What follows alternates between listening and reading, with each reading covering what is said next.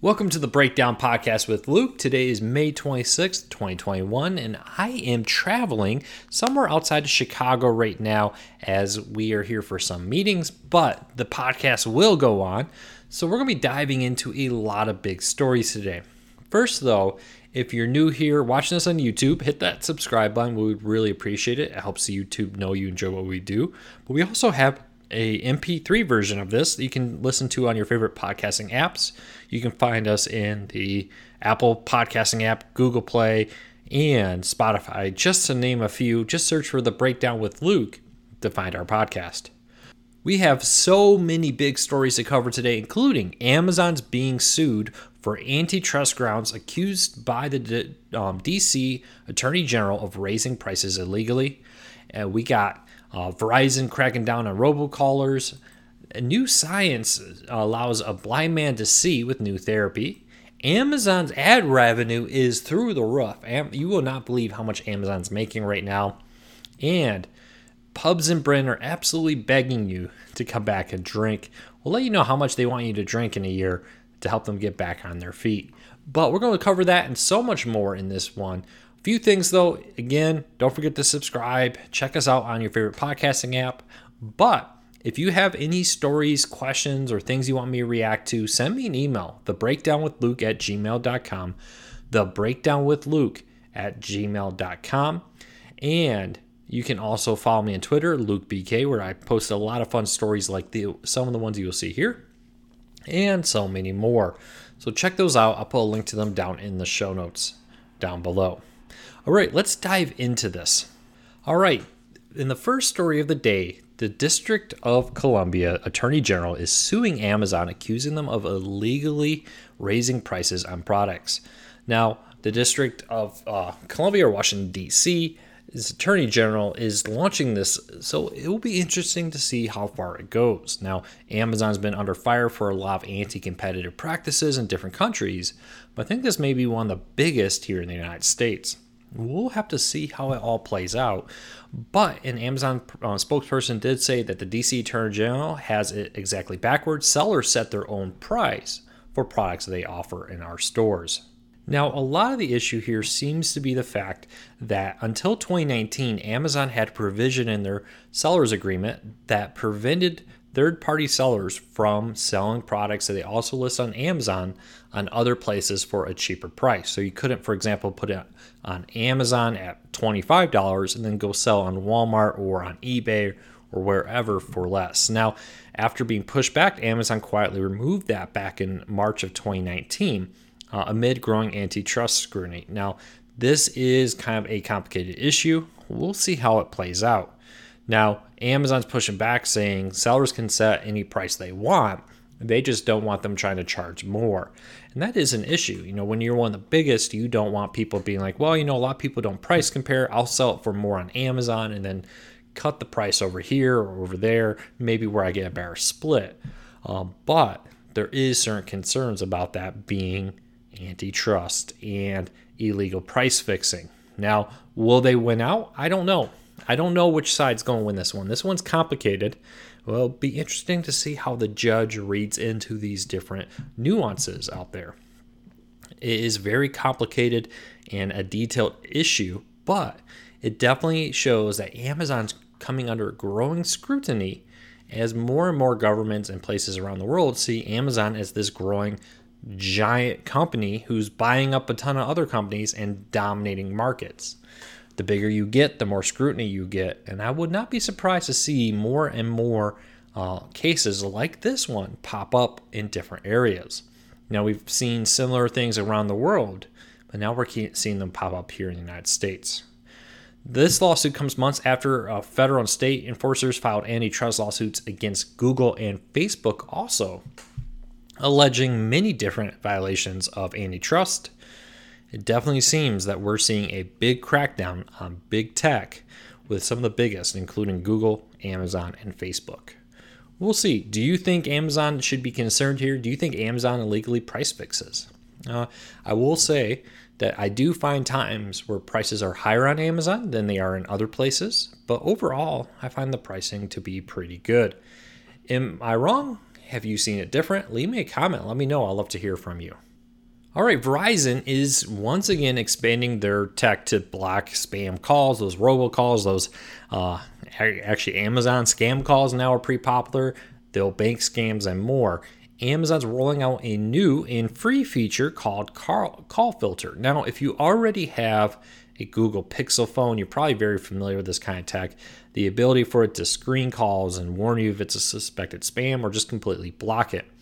I've loved this feature on my Google Pixel phone for like 4 years now, and it's great to see more and more getting it. But it is interesting to see that they're rolling out now. Now, Verizon has had anti-spam features in the past, and this seems to be an updated version of it with their Call Filter software that they're kind of rebranding a little bit to bring more attention to it. I think T-Mobile kind of really aggressively about a year or two ago started promoting their efforts. And while others were doing it, it kind of made T-Mobile look like the one company out there that was making efforts to block spam calls. Now Verizon's trying to get that same marketing attention, and I kind of worry that a little late. It's like you should have been advertising this earlier. Why did you wait this long to advertise what you're doing to block spam calls and more? Now, there are FCC requirements that companies have to implement by the end of this year to prevent robocalls and more. And I think a lot of those requirements will be met with this new Verizon Call Filter feature that they're rolling out for free. If you want to learn more, you can go to the website go.vzw, Verizon Wireless, or go.vcw.com/manage-call-filter. I'll put a link down in the show notes down below.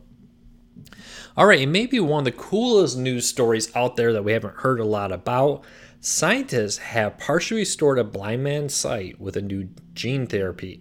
Using different techniques, they were able to give a man who was previously blind a blurry view of objects. Now, this is not a complete restore of eye vision, but it is an amazing step forward in the world of recovering sight. The ability for some types of blindness to be able to give people at least partial sight to see objects and what's in front of you. It's a lot better than no sight at all. And it's a pretty cool feature. Now, hopefully, the scientists hope that this early treatment will lead to further treatments on the road that will even greatly increase it. Now, this testing comes out of France, where a 58-year-old male was given special goggles that gave him the ability to see the, quote, ghostly perception of objects in a narrow field view. So very narrow, what's right in front of him, he can see. It's more like a ghost kind of results. But this is a huge step forward. And this comes after 13 years of work into trying to restore the sight of people who have lost their vision. The doctor behind it says it's obviously not the end of the road, but it's a major milestone. And I agree with that. Often, I think we get a little frustrated sometimes where it's like, hey, I want this to all be solved today. That rarely happens. You often find small incremental improvements out there and things like this. But I find it very exciting that it's very important step forward in the world of technology that we can even do this. And I know many people who would absolutely love this type of level of improvement in their vision. All right, back to an Amazon story. So Amazon runs ads on their site, right? They're few and far between, but the revenue from Amazon ads is now twice as big as Snap, Twitter, Roku, and Pinterest combined. So when you look at all of Amazon's ad revenue units, whether it be video or it be a traditional banner ad on a web page and more, is now 2.4 times as large as Snap, Twitter, Roku, and Pinterest combined. That's absolutely huge amount of revenue out there. Now, Amazon is increasingly looking to diversify their revenue income, and banner ads have become a bigger part of that recently. It'll be interesting to see how Amazon plays this out. Will they become a bigger ad revenue company, or will they just continue to focus on it as a side business? We'll wait and see what happens. Well, in the UK, or Britain in particular, they are rolling out the pubs once again. Yes, you can finally go back to a pub and drink, and Brits are urged to drink 124 pints each to help struggling pubs get back on their feet. This comes from the Evening Standard.co.uk over there, and pubs are begging people to come back, and the industry needs about a 25.6 billion pound boost to return to pre-pandemic levels after a year of forced closures. As a small business owner myself, I feel for restaurants and bars and pubs over there. If you're in the U.S., I know many of them were closed here for a while, but nothing like they were closed over in the U.K. Out there. So hopefully we can all do our part, head out to the pubs and bars. Even if you don't drink, buy some food, buy some different things. But I find it very interesting to do that. All right, a few non-news stories I wanted to talk about today in the podcast. One is something I talked about earlier, and I kind of said I was going to get to in a podcast, and I never did. This idea that reporters think they are better than other people. And I will say that's very true. I think a lot of reporters end up looking down over time on the people who they cover, and for a few reasons. One, you often interact with the worst part of it. And I would often tell a lot of people I worked with when I was a reporter, hey, yeah, okay, you had 20 to 100, let's say, emails of just really dumb things that people complained about or that showed they clearly didn't read the story. My favorite is when I'll get an email and the person's question wasn't just answered in the first paragraph, but it was answered in the first sentence. A lot of people seem to read the headline and then stop reading. And it's like, you can't just read the headline. I can't put the entire story in a headline. You need to actually read the story, at least read the first paragraph. That happened a lot.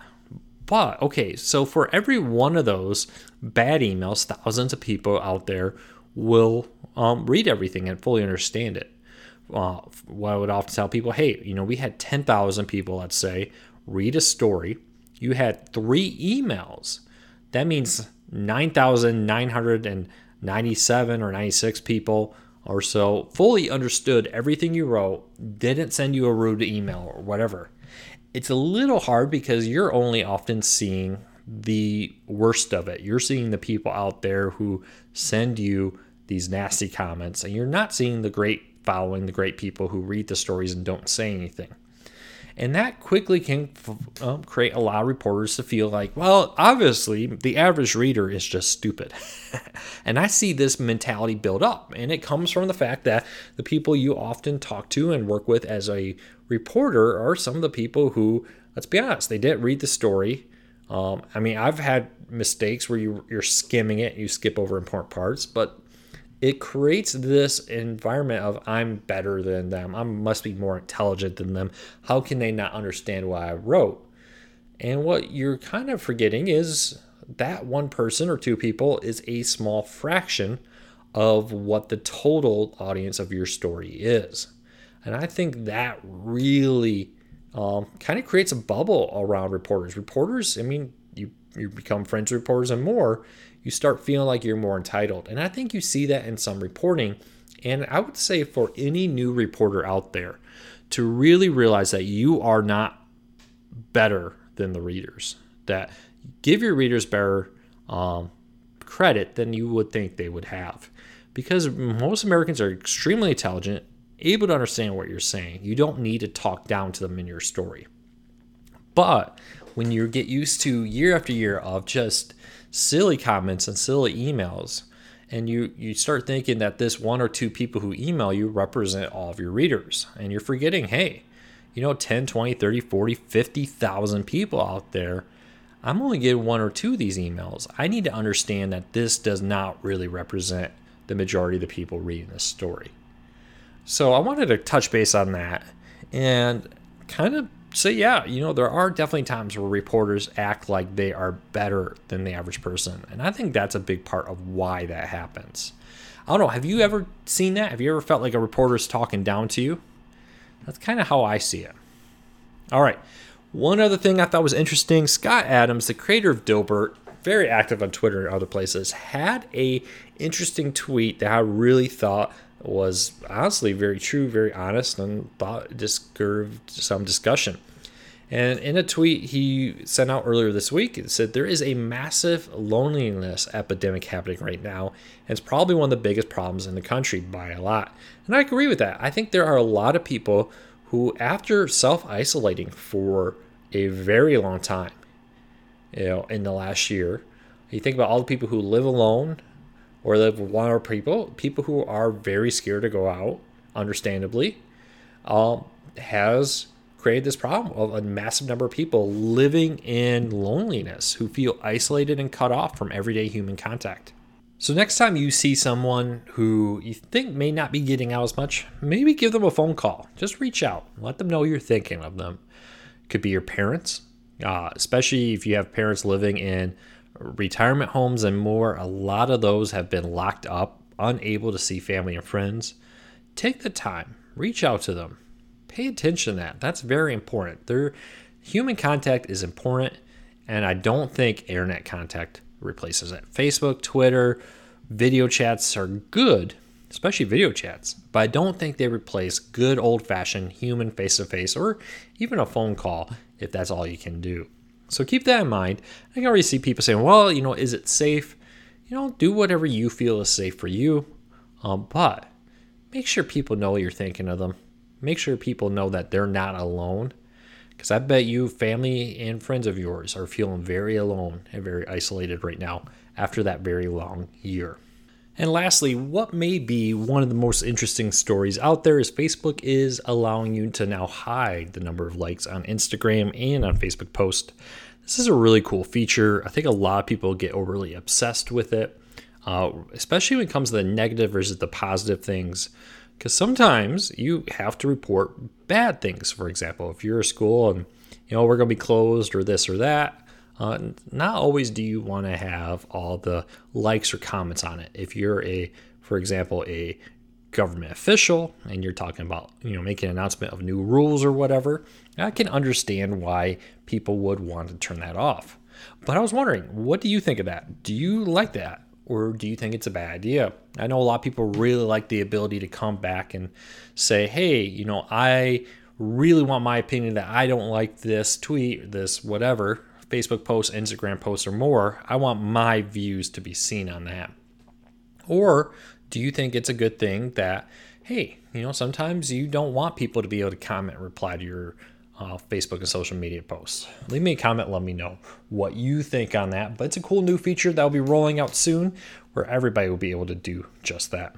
All right, everybody, that's the podcast for this week. I know it's a little bit short. Hopefully back to a longer form one next week as I'll be back home and ready. As I get older, I always thought business trips would be something fun to do a lot, but honestly, they're not that much fun. You don't really get a chance to see everything. You're out there, you're in meetings, you come home, you're all tired, you have to get up early the next morning. It's not like you're going to explore the city. You're just going from hotel, which all look the same, to conference room, which all look the same, back to hotel. Face-to-face is still important. It's a big, important part of business and the world in general. But yeah, the whole idea I thought of being a business traveler, traveling all over the world, isn't nearly as fun as I thought it would. The good news is I somehow became a diamond member at a lot of places over the last year. So that's pretty fun. All right, everybody, I hope you have a fantastic day. If you're watching this on YouTube, make sure you hit that subscribe button and that thumbs up. It really does help us. If you're following us anywhere, make sure to follow us on Twitter, LukeBK there. And send me an email if you have a story you want me to cover, a question you want me to talk about. Send me an email, thebreakdownwithluke@gmail.com. thebreakdownwithluke@gmail.com. Thank you to everybody for your support. I really appreciate it. We'll be back with another video, another podcast real soon.